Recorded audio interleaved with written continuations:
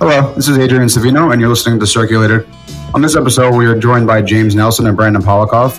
James and Brandon are principals and heads of Avison Young's Tri-State Investment Sales Group, where they lead a team of 36 professionals selling multifamily office and development deals. They have a combined 30 years experience, and their team is part of Avison Young's top sales professionals.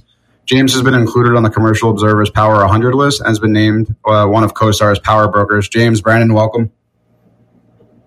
Thank you. Thank you, Adrian, for having us. Really appreciate it and looking forward to our conversation. Yeah, today. Appreciate the time. I know you were out in Vegas back now, but this is a tight window, so I appreciate you joining us. Of course. I wouldn't say fully rested, but a lot of information and a lot of excitement to bring back. And just for the benefit of the audience, Adrian, it'd be great just to give a little more backdrop to Avison Young, just so they understand kind of the context. So, and Brandon and I joined Avison Young almost 5 years ago now. And it's been amazing to see how much the company has grown since we joined. I mean, again, this wasn't even a company that was in the U.S. 12 years ago. Now we have 60 offices across the country. We acquired GVA in Europe, so we now have 120 offices around the world. We're full service, so in addition to investment sales, we have a group that does debt equity. We do a lot of leasing in the office space. We do project management, appraisals, so really a full-service shop. But as you mentioned, one of the things that really sets us apart is that we're principally owned. So Brandon and I are two of 750 owners of the company. So we love that environment where, we got a seat at the table and we're all working hard to deliver the best possible service for our clients. So Brandon, I don't know if you want to just talk a little bit about, how our Tri-State Investment Sales Group is set up as well, because that's definitely something that differentiates us from the rest of the brokers in the market. Sure. So, historically, in the company that James and I came from, the city was broken out by territories where it was a lot of different teams, 24 teams covering different neighborhoods in the city. We felt that, dating back about 5 years ago, the city, especially with technology growth and the ability for people to see information, we felt that the best way to divide the city was actually by asset class, because there was buyers and sellers that were in different submarkets, but were actually really just focused on this particular asset class, or maybe two asset classes, and we wanted to have specialization in each. So we have a group of 24 professionals that work with James and I. We actually have a unified sales team. So it sounds cliche, but I think what's really different about our group is every single broker on our team participates in every single transaction financially. What it does is it keeps everyone's interests aligned, and it also really allows us to collaborate in a professional manner, because if one person wins, we all win. And it's just driven information sharing. It's driven our ability to really cast a wide net, and it's candidly been a lot of fun. There's just a good dynamic, a good energy. So it's been really fun since we've been here.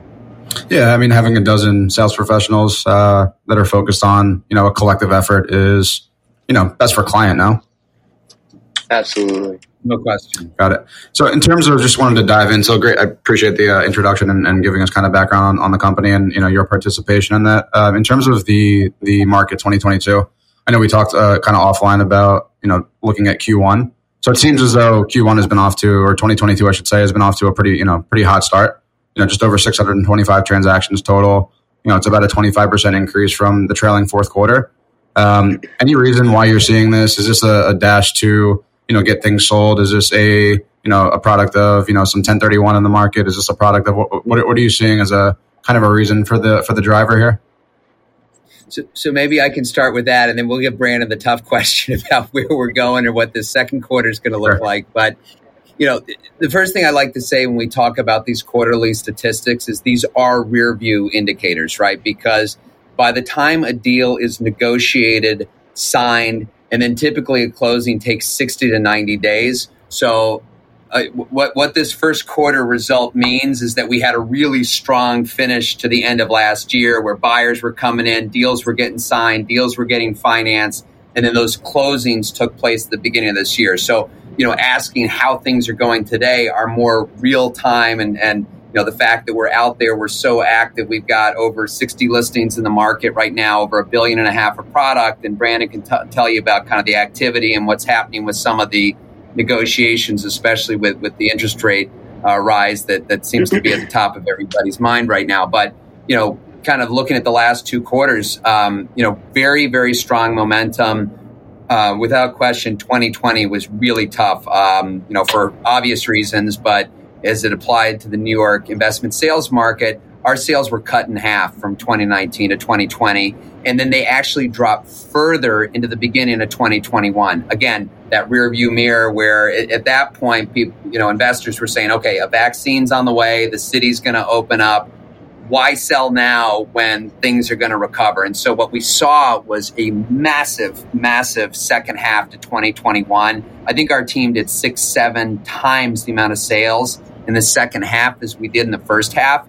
And so we saw that fourth quarter in 2021, we saw sales volume, and I'm talking total dollar volume and a number of sales in New York City higher than any quarter in 2019 pre-COVID. And then again, in the first quarter of this year, sales, dollar volume, number of sales better than any quarter in 2019. So I think we can at least say that we're coming from a point now where we have, recovered. There's plenty of investor appetite. Buyers, sellers are getting off the sidelines. And so, we're very hopeful that this momentum continues, but we definitely have some headwinds. And so, Brandon could talk a little bit about that, or Adrian, if you have any more questions on, how the first quarter shaped up before we get there, happy to answer. Yeah, sure. And just for reference, before you kick off, Brandon, we're looking through, they were nice enough to share for the audience that their state of the market, Avison Young's Q1 report. If you're an investor, if you're looking to buy in the city, this is a fantastic tool and resource. Gives you kind of a 10-year snapshot with, regard to dollar volume, number of sales, cap rates, price per square foot, highlight some of the bigger, most recent transactions. And, it's very, from a perspective of just infographic and understanding the market, this is a super helpful tool. Good. So, and Adrian, why don't I just give some of those statistics? Yeah, please. If you want to dive into the more granular stuff. Yeah, totally. So, and James does an incredible job giving a high-level view, and I think the rearview mirror perspective is really critical. And that's what I was going to chime in on is, so if you look, again, if we're just focusing on Manhattan, and this is, our reports focus on $5 million and above. This will include a couple $3 million sales, but in Q4 in Manhattan, we saw 114 trades. In Q1, we saw 81. In April, we saw 16. If you spread that across May and June, that comes to 48 sales. That's a reduction in 41% from Q1. And I think when we look at transaction volume, it's really just the product of the buyer-seller gap. So what was really interesting was coming out of COVID, we had sellers who had been getting offers on their properties for a few years, but felt like they were getting lowballed and they weren't willing to transact. When you go back to kind of end of summer of last year, I would argue it was the busiest I'd felt between that time period and call it February of this year. It felt like the busiest rush I've had since 2016 in terms of just activity, interest, sellers, buyers, everyone just really, I don't want to say coming together to transact. And what was happening was you could buy, buyers were already underwriting extensive growth across, what they were purchasing. Just understanding that the city really was going to come back. They were finally underwriting with confidence, and really pricing is just a metric of assumptions. And interest rates were also at historical lows. At the same time, sellers were saying, hey, look, I haven't seen this pricing in 2 years. I'm ready to rock. And maybe they were waiting, for that time period.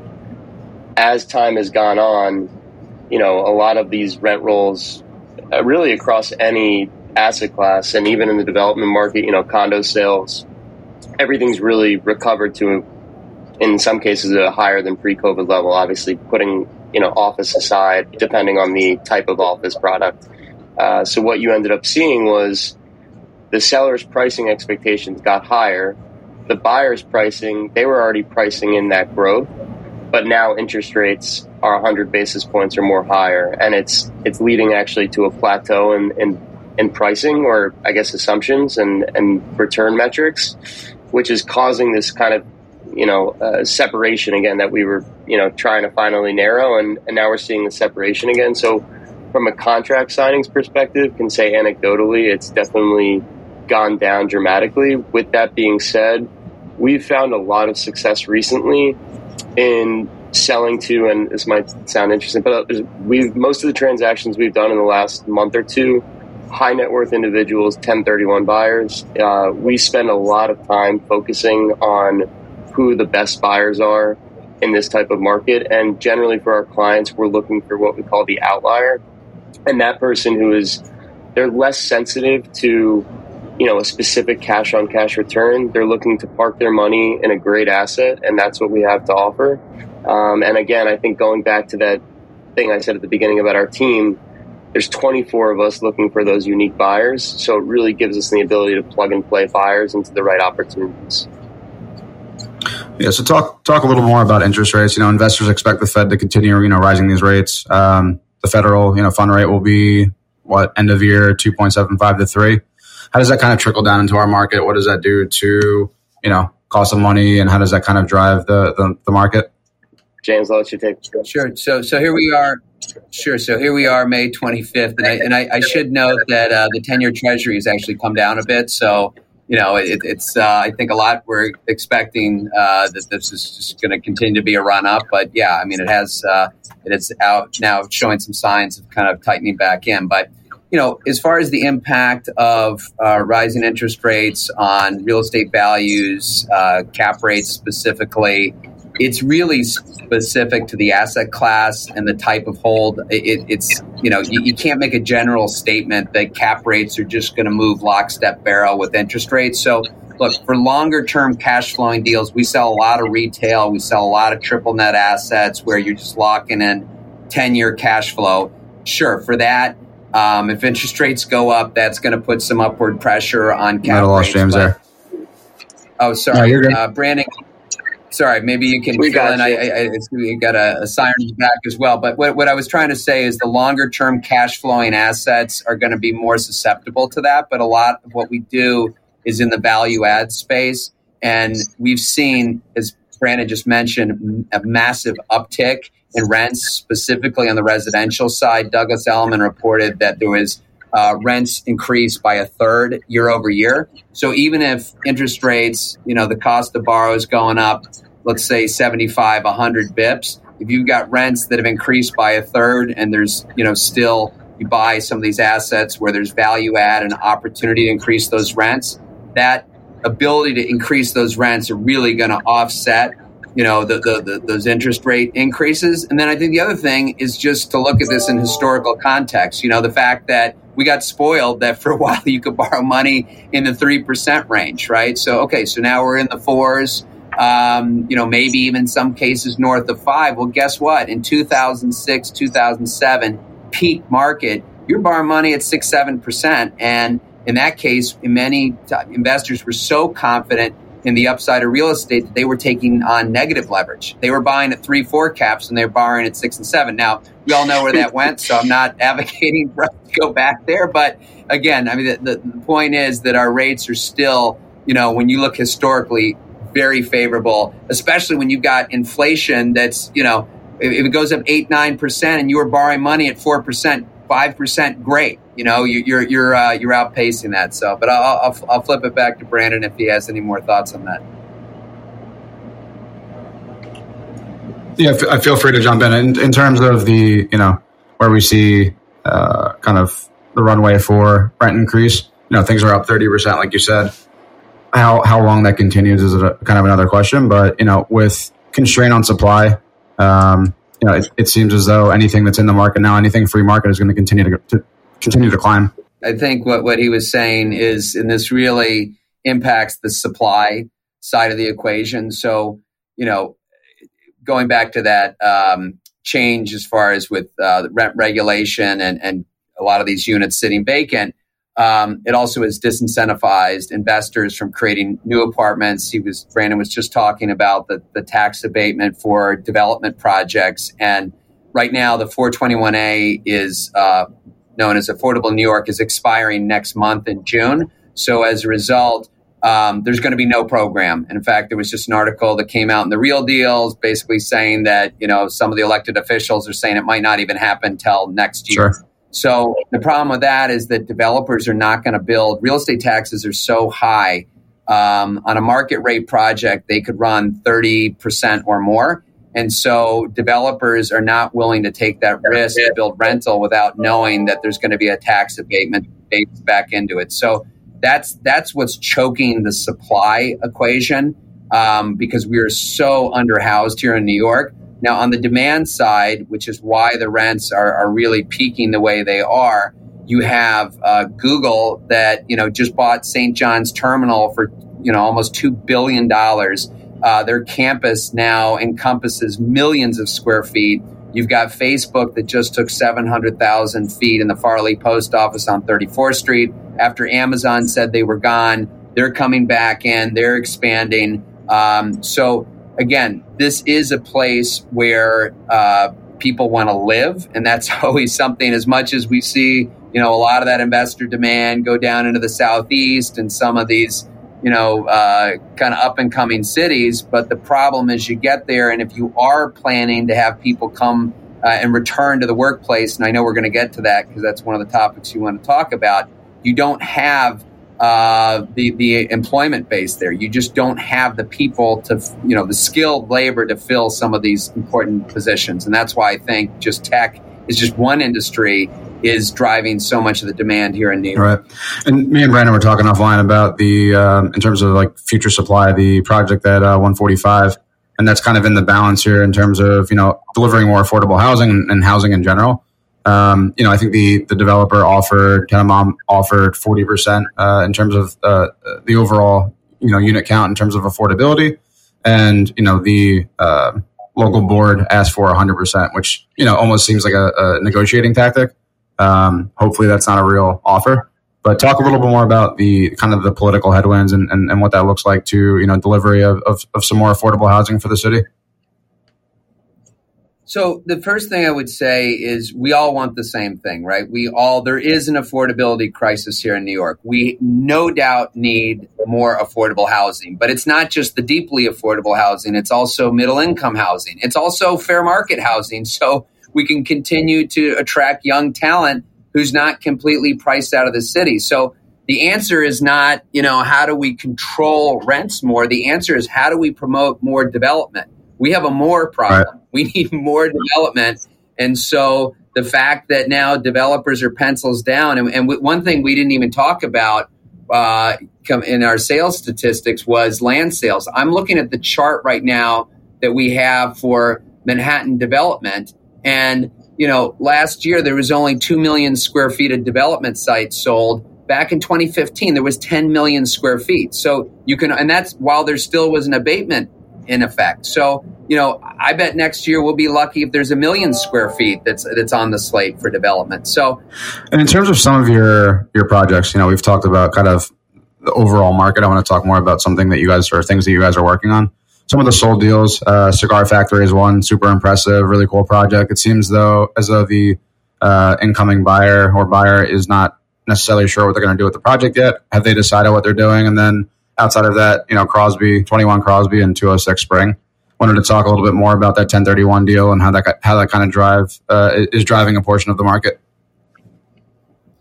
Yeah, so we've had a really great year so far. If you look at last year, our group did just over 3 dozen sales for about $500 million.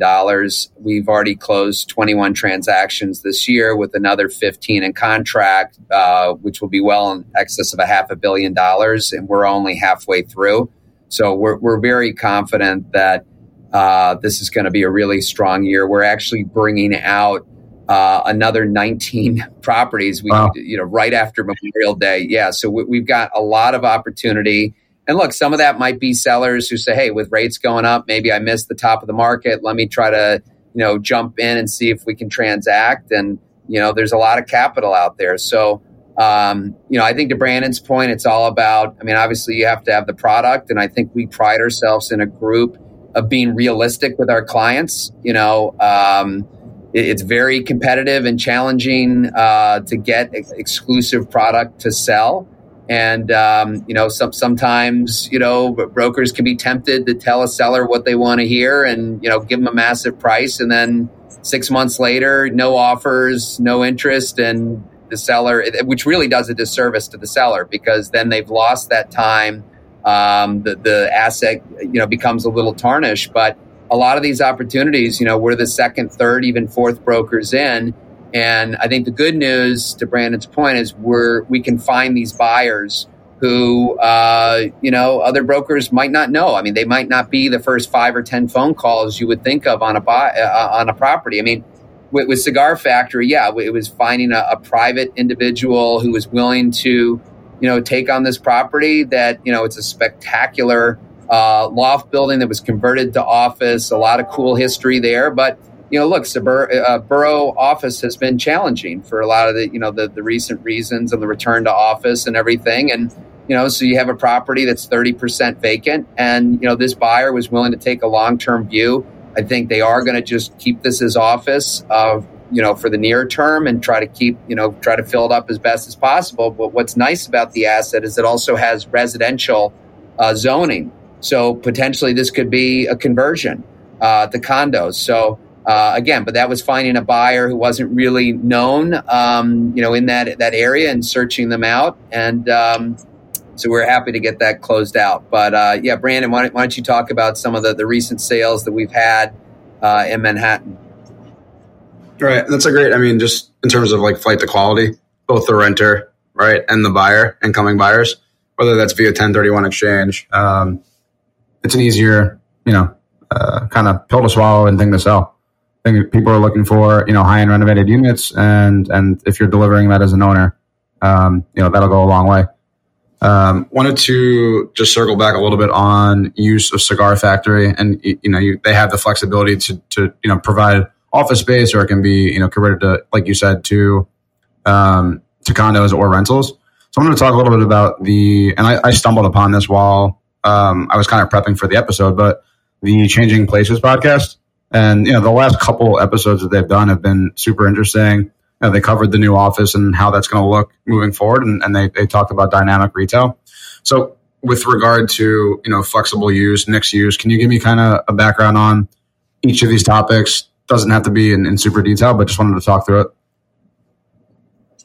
Sure. Yeah. And there's been, so much on the return to office. I mean, it is such a big driver traditionally, right? The people who come into the office, or the people who are renting apartments and shopping and, driving retail. And so we've never seen this before, where you've got, this massive upswing in residential, where office, look, in New York City right now, there's almost 20% availability. That's 100 million square feet unaccounted for. And, a stable market is 10% vacancy, right? So if you look at where the activity right now, there absolutely is a flight to quality. So certainly with the Class A trophy, but that also means with the amenity spaces. And Nick Axford, our head of Global Insight, they've actually studied the quality of the buildings, and it's not just, that it's Class A, but what makes it that, and how does the space break out? And it's not just, how much, amenities they have, but what is the quality of the space, maybe from an ESG standpoint, light and air, fresh air, access to outdoor space. And they've been able to show that those buildings actually perform better on a return to office. So in other words, if you give people a reason to show up, they'll come back. But a lot of it also just has to do with the sector. I mean, Brandon and I, we're obviously in real estate. We're in the office every single day, and we do a lot of collaborative work. I don't know how you could possibly do what we do remotely. It just doesn't work. On a Zoom, sure, you can have one person talking to the whole crowd at once, and people kind of, trying to take their turn at the mic, but you don't get kind of the back and forth. You don't get that water cooler talk, which is where a lot of these ideas come up. So, look, are we ever going to return to a 5-day work week? I think it's going to be somewhere in between. And that's another thing that our insight group studied is, what do employees want and what do employers want? So employees, surprisingly said, look, I'd like to come into the office 2.5 days a week. And employers said, you know what, I'd probably be okay with a 4-day work week. And so what we're seeing, and they've been tracking this since COVID quarterly, and you're seeing this convergence where they think it's going to end up probably settling around 3.5 days a week on average. Sure. And, that'll probably work.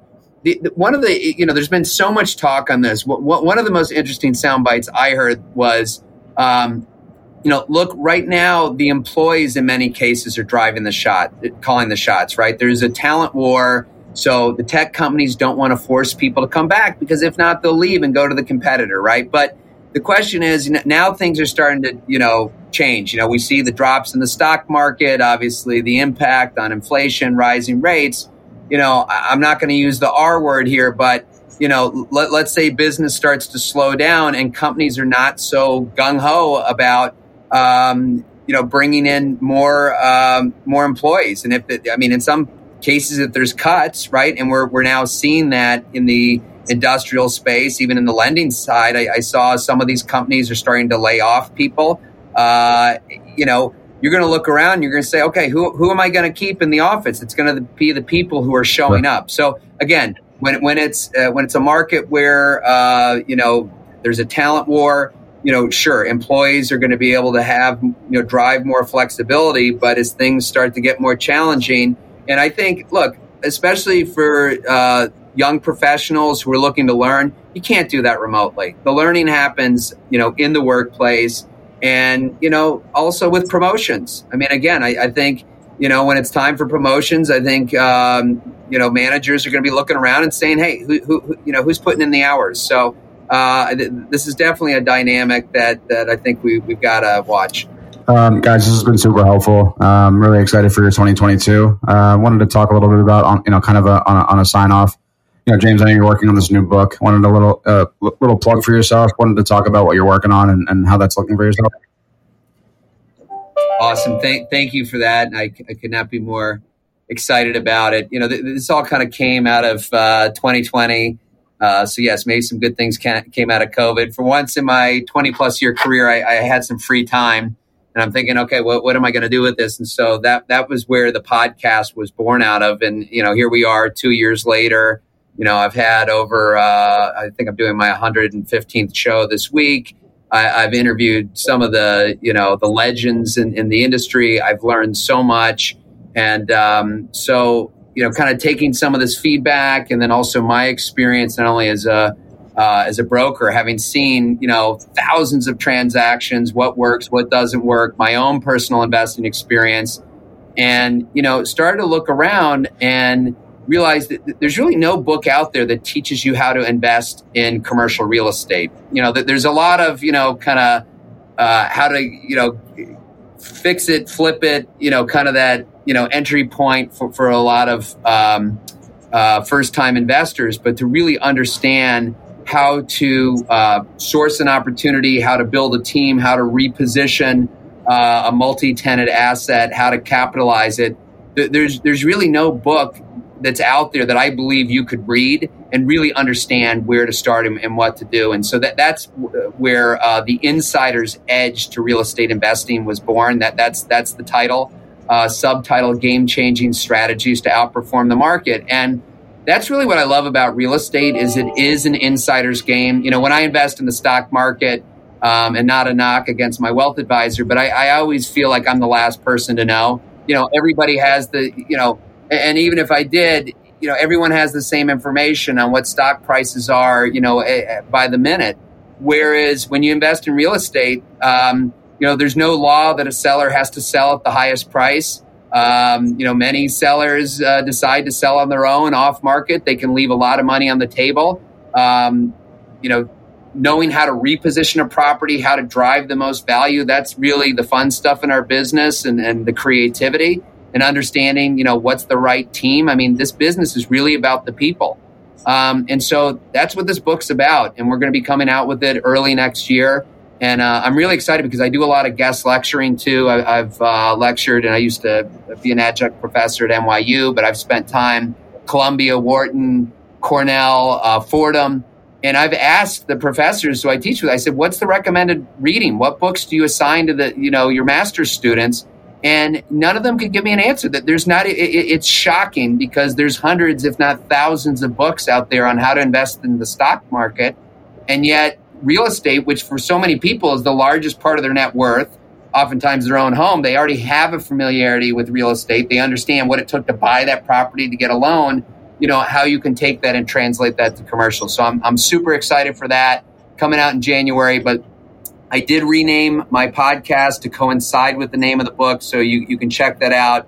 You know, iTunes, Spotify, wherever you get your podcast. So it's been a lot of fun, and for me, it's also giving back. I know we've got a lot of college students who thinking about getting into the business, and so they've been linking in with me and saying, hey, I've been learning a lot from the show. So it's been really great to be able to give back. Yeah. Some real world application, right? Like it's a more interesting way to learn. And, I hope the book delivers that. I've been a huge fan of your podcast for a while now. And it's the forever evolving nature of the topics and what you talk about and how you kind of, paint case studies, I think is like the easiest way to learn and understand. So I appreciate that. I appreciate the time from both of you. I know you guys are both busy, and looking forward to talking in the future.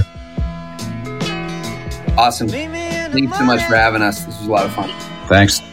56 and Wabasha.